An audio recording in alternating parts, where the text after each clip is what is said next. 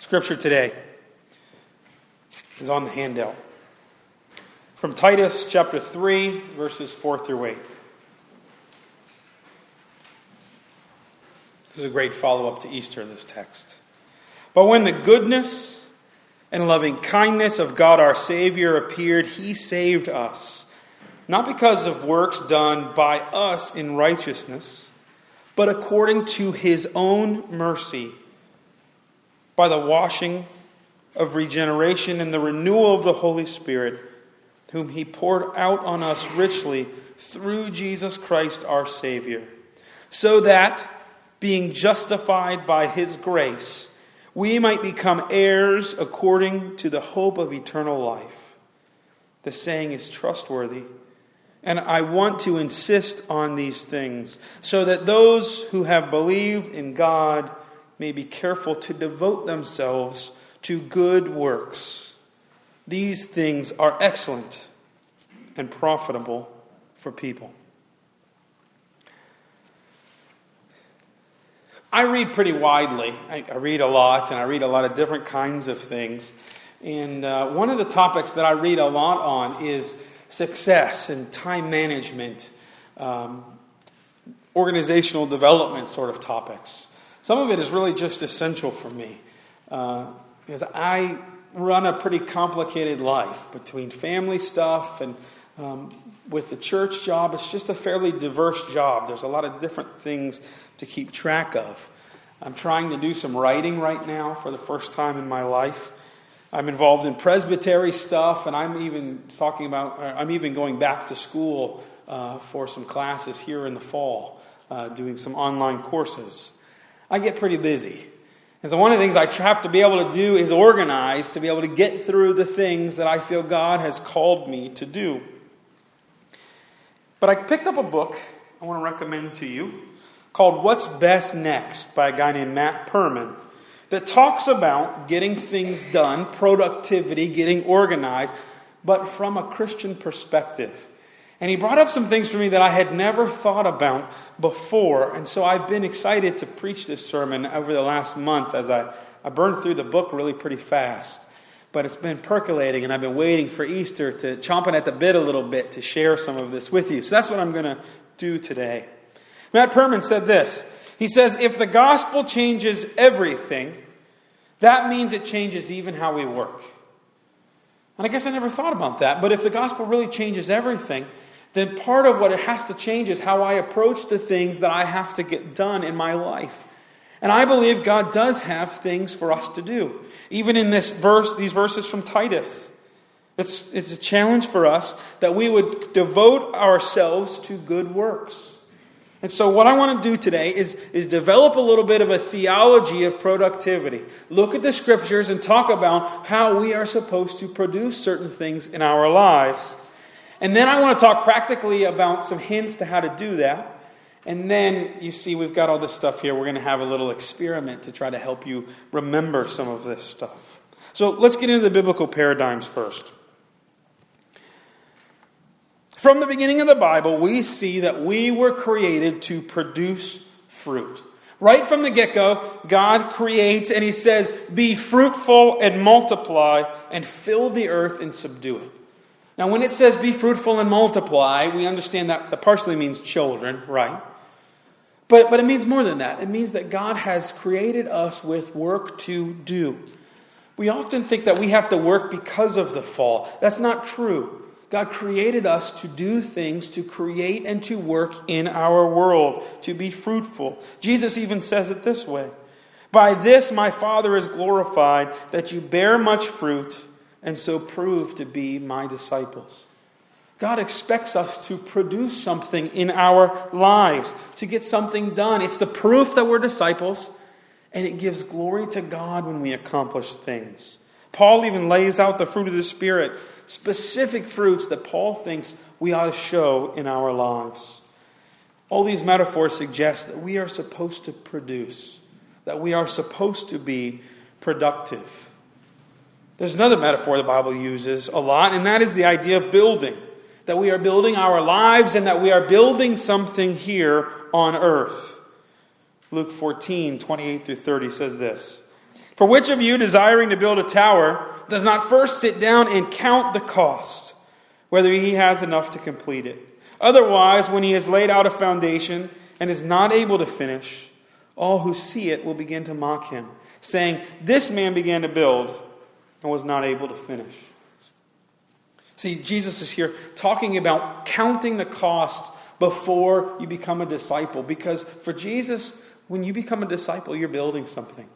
You're building yourself as a disciple, but you're also building the works that God has laid out to do. Jesus uses another metaphor in Matthew 7 of the man who's wise builds his house upon the rock. The expectation is we're building our lives on something, and Jesus wants to make sure that something is the right thing. You are building your life. You just got promoted this morning. You are now the CEO of You Incorporated. And God has work for you to do, and He has building that He wants you to do. And you need to sometimes count the costs. Plan out the building before you build it. The Bible says it another way. It said it right there in Titus. That we were created for good works. That there are works. There are things that we need to do to accomplish. There's a number of verses I give you here. But let me just read this first one. Talking about Jesus, who gave Himself for us to redeem us from all lawlessness and to purify for Himself a people for His own possession who are zealous for good works. For God, there is good that needs to be done in this world, and we are called to do it. He calls apart a people that are His own, that His work might be accomplished. This means that God has plans for us. Ephesians 2, 8 through 10, one of the great statements of what Christ has done for us. For by grace you have been saved through faith. This is not of your own doing. It is the gift of God, not a result of works, so that no one may boast. For we are His workmanship, created in Christ Jesus for good works, which God prepared beforehand that we should walk in them. That phrase beforehand means before time. That when God looked out on time, He said, you know what, there's something I want Jordan to do right here. There's something I want this person to do right here. That God has plans and purposes for us. Jeremiah tells us that these are great plans for us. For I know the plans I have for you, declares the Lord, plans for welfare and not for evil, to give you a future and a hope. God's plans are good for us. But the problem we have is that our world, because of sin, is deeply broken. And that means our work is broken too. When Adam is cursed in the garden, God says this. Because you did this, cursed is the ground because of you. In pain you shall eat of it all the days of your life. Thorns and thistles it shall bring forth to you. And you shall eat the plants of the field. By the sweat of your face you shall eat bread till you return to the ground. For out of it you were taken, for you are dust, and to dust you shall return. Now most of us are not agricultural workers. But don't the things that we try to accomplish often have thorns and thistles in them? How many of us have projects that go smoothly all the time? No, we try to get something done at work. We try to get something done at home. And the fittings don't fit. And we can't find the right phone number, and that business is out of business, so I can't call them anymore. There's always thorns and thistles to our work because it is a broken world. And because of that, I think as Christians, if we're going to accomplish the things that God wants us to accomplish, we need to plan and we need to prepare. The Bible holds up the ant as an example of this, who doesn't have anybody managing them, but still manages to look at the seasons and get things done. Or hear these amazing words from the Apostle Paul. Look carefully then how you walk, not as unwise, but as wise, making the best use of the time, because the days are evil. Paul says the days are evil, and so if you want to be wise, the one thing you better watch is your time. Time is a precious commodity. It seems to slip through our hands. Where does our time go? When I was younger, time seemed to go really slow. But every year it seems like the year is shorter. I don't understand it. And the other thing managing our time helps us do is manage our anxiety. Right? Jesus says this, "Therefore, do not be anxious about tomorrow, for tomorrow will be anxious for itself. Sufficient for the day is its own trouble." See, we think about that. We say, okay, well, we can't be worried too much. But I think Jesus is also giving us a great hint here. That if you want to get through your life without being too anxious, make sure you do today what you got to get done today. Make sure you know what you got to get done today. So I think time management is important for us as Christians. I think the world is broken. I think if there are important things that God wants us to get done, if we just haphazardly go through our lives, they're not going to get done. The important things are going to get left behind. And so I want to give you then a few practical tips for dealing with your time and dealing with your productivity. First thing is goals. I think if God has things that He has prepared for us to do, we ought to maybe spend some time thinking about what those things are.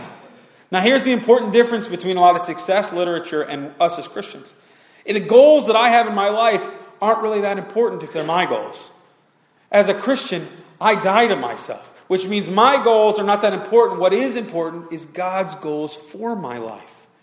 So sometimes I might be ambitious and want to accomplish something, and maybe that's from God. But sometimes I might want something and God says, no, that goal is not my goal for you.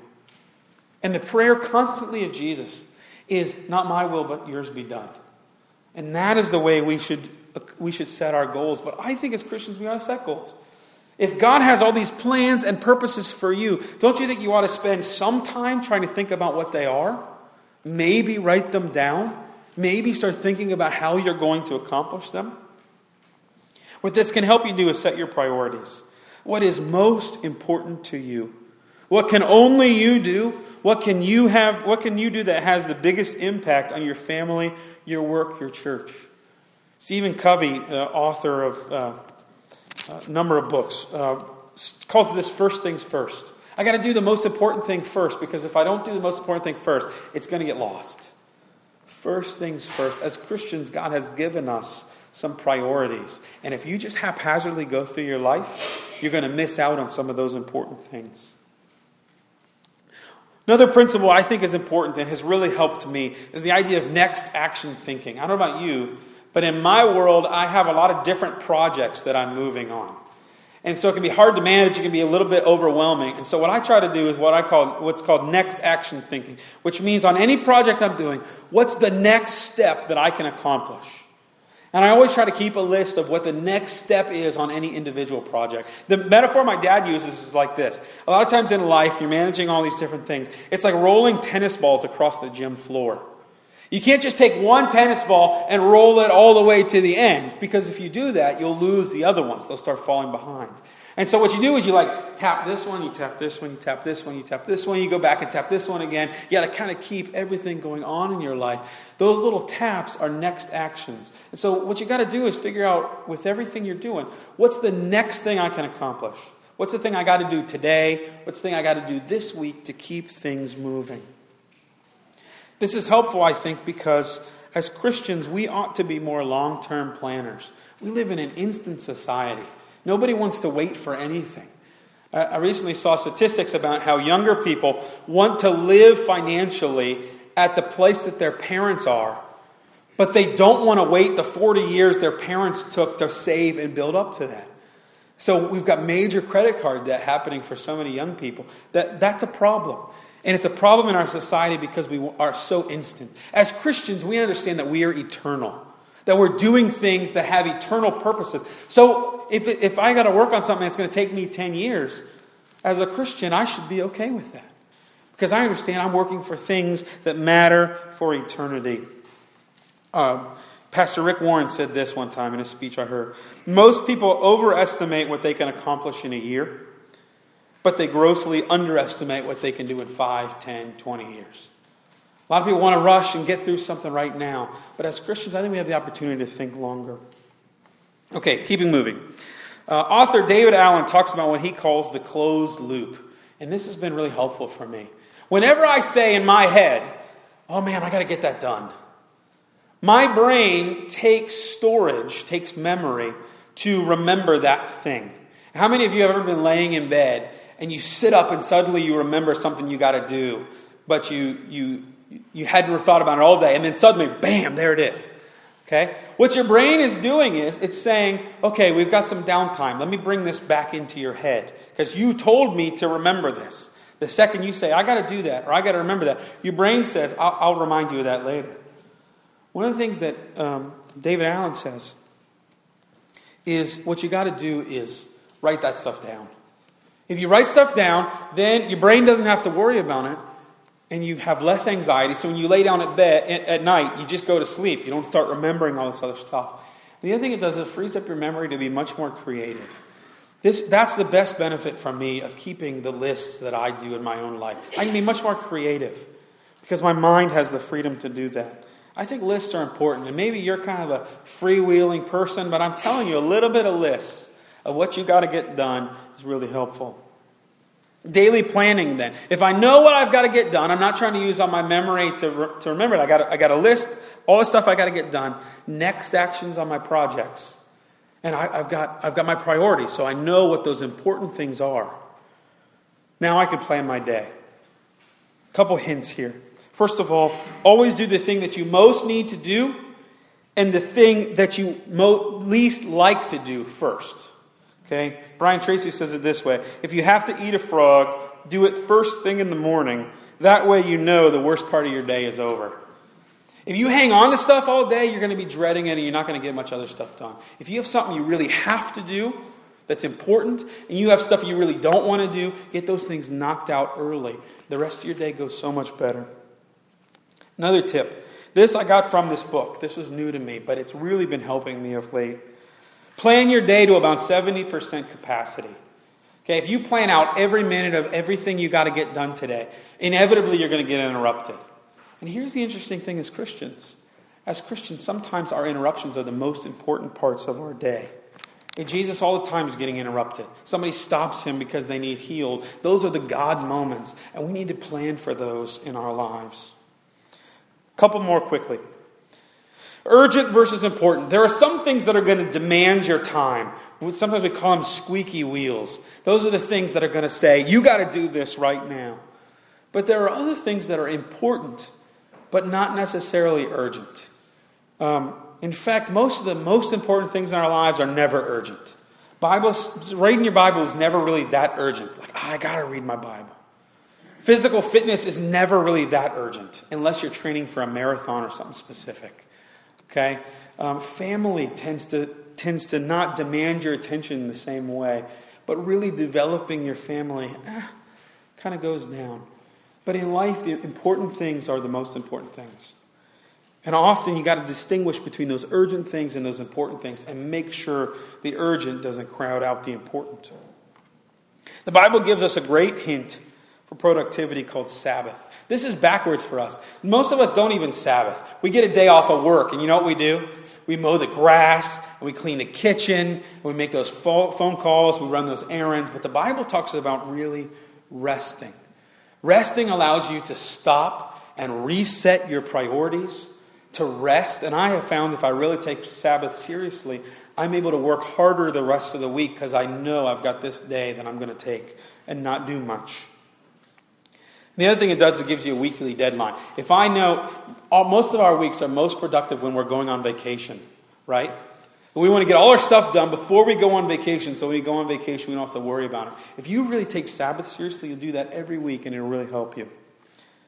Okay, sharpen the saw. Stephen Covey talks about this. If you want to effectively cut down a tree, he says, the first thing you do is sharpen the saw. And what he's talking about there is you.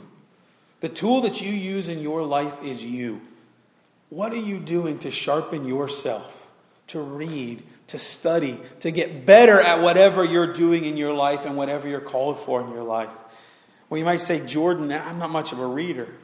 Well, I'm telling you, reading blogs and books and articles about whatever your field is, you can learn from everybody else's mistakes and successes and do so much better. So you say that you're not much of a reader, then I'm telling you, you're not fulfilling all of your potential that God has for you. Get better, grow, learn in the areas that God is calling you to do. Be the person that's ready for God's plans. And let me just comment real quick on health and circumstances. I think most of you know that I just recently dealt with shingles. So for the first time, I really had several weeks, about a month, where I just was not very productive. And sometimes in our health concerns, that's the way it is. We can't get as much done. I had to greatly lower my expectations. But can I also tell you that this stuff became more important to me in my health concerns, not less. That if I only had an hour where I was feeling good, I had to do whatever was most important. I had to do whatever was going to have the biggest impact. And so I think I understand health concerns in a much different way, having been laid up for about 5 weeks. But I also understand the importance of this and understanding what God still can do through you in a phone call, in an email, in sending a card. And if you can make those things important, it'll be beneficial. Okay, we're going to do an experiment because I really want to try to help this come through for you. I got to get prepped though.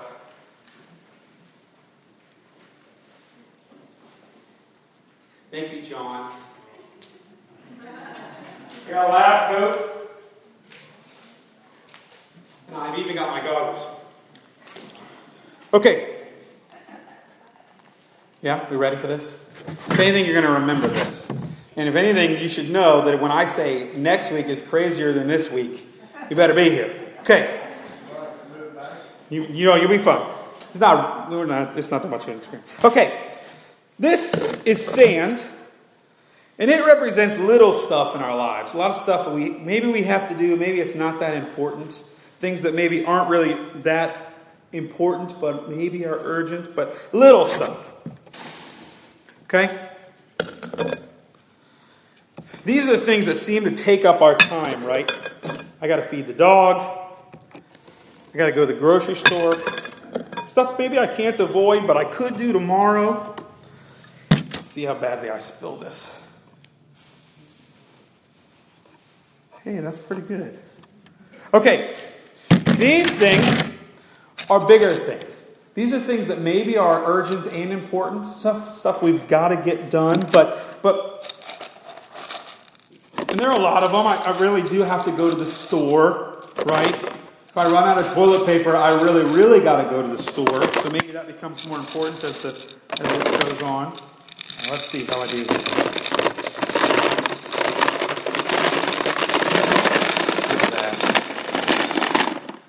Okay, these rocks are the big things, the important things, the things that don't necessarily demand our time, but are still important, like faith, like developing my family, like reading and developing myself, sharpening my saw, okay, like planning for my future. But what do you notice? I have no room for these things. I'm always out of time. Anybody feel like this? Right? I don't have time to read my Bible. I don't have time to really plan. I don't have time to really look and develop myself for the future. Many of us live our lives like that.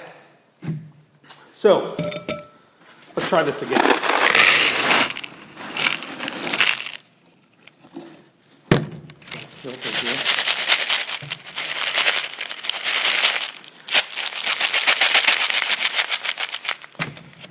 Let's do what we've been saying. And let's try priorities. Let's try first things first. So what I'm going to do is actually do whatever's most important. And I'm going to plan. And I'm going to make some decisions. And get those things in my life first. Then, some of these things that are also... That one's not that important. Some of these things that are kind of important, I'm going to try to get them in.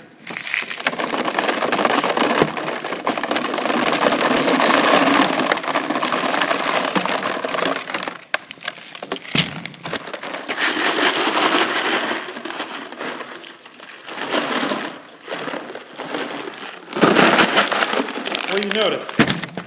We're already doing better.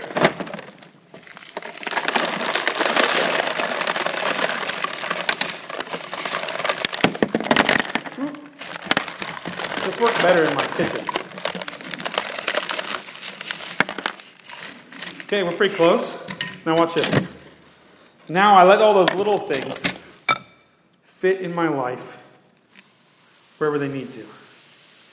And I plan my life not around all the little stuff, but I plan my life around the big stuff. What do you notice? It's fitting. Other than the ones I dropped. I had a couple gaps in here. I didn't do this real well. This little stuff will fit around the big stuff. But the big stuff will not fit around the little stuff.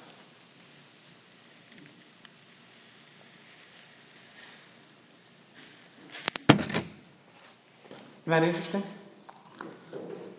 When you get to the end of your life, it's not going to matter how many errands you ran. Not going to matter how many little things you got done. You're going to have some big questions at the end of your life. About your relationship with God. About how you did with your family. About the things that you accomplished in this world that are valuable. And if those are going to be your priorities at the end of your life, maybe they ought to be your priorities on Monday morning too. And as Christians, I think we've only got so much time. We only got so much space. But I really believe as Christians, God has things He wants us to accomplish. And if you don't plan for it, and if you're not intentional about it, I really believe you're going to miss out on some of the things that God has for you to do. So prioritize, plan, be a little intentional in your life. Not so that you're saved. We're not trying to earn our salvation. Salvation's already done. But we are saved not because of our works, but we are saved for good works. Plan. Be intentional and do the things that God has for you to do. Let's pray. Lord, we are only human. Forgive us that we live in an instant society, that we want everything right now, that we think we can accomplish everything, and so often we miss out on the things that are truly important. Please, please, please, Lord, guide and direct us that our plans would be your plans and our goals would be your goals, and that we would not miss out on the things you have prepared for us to do. Pray this in Jesus' name. Amen.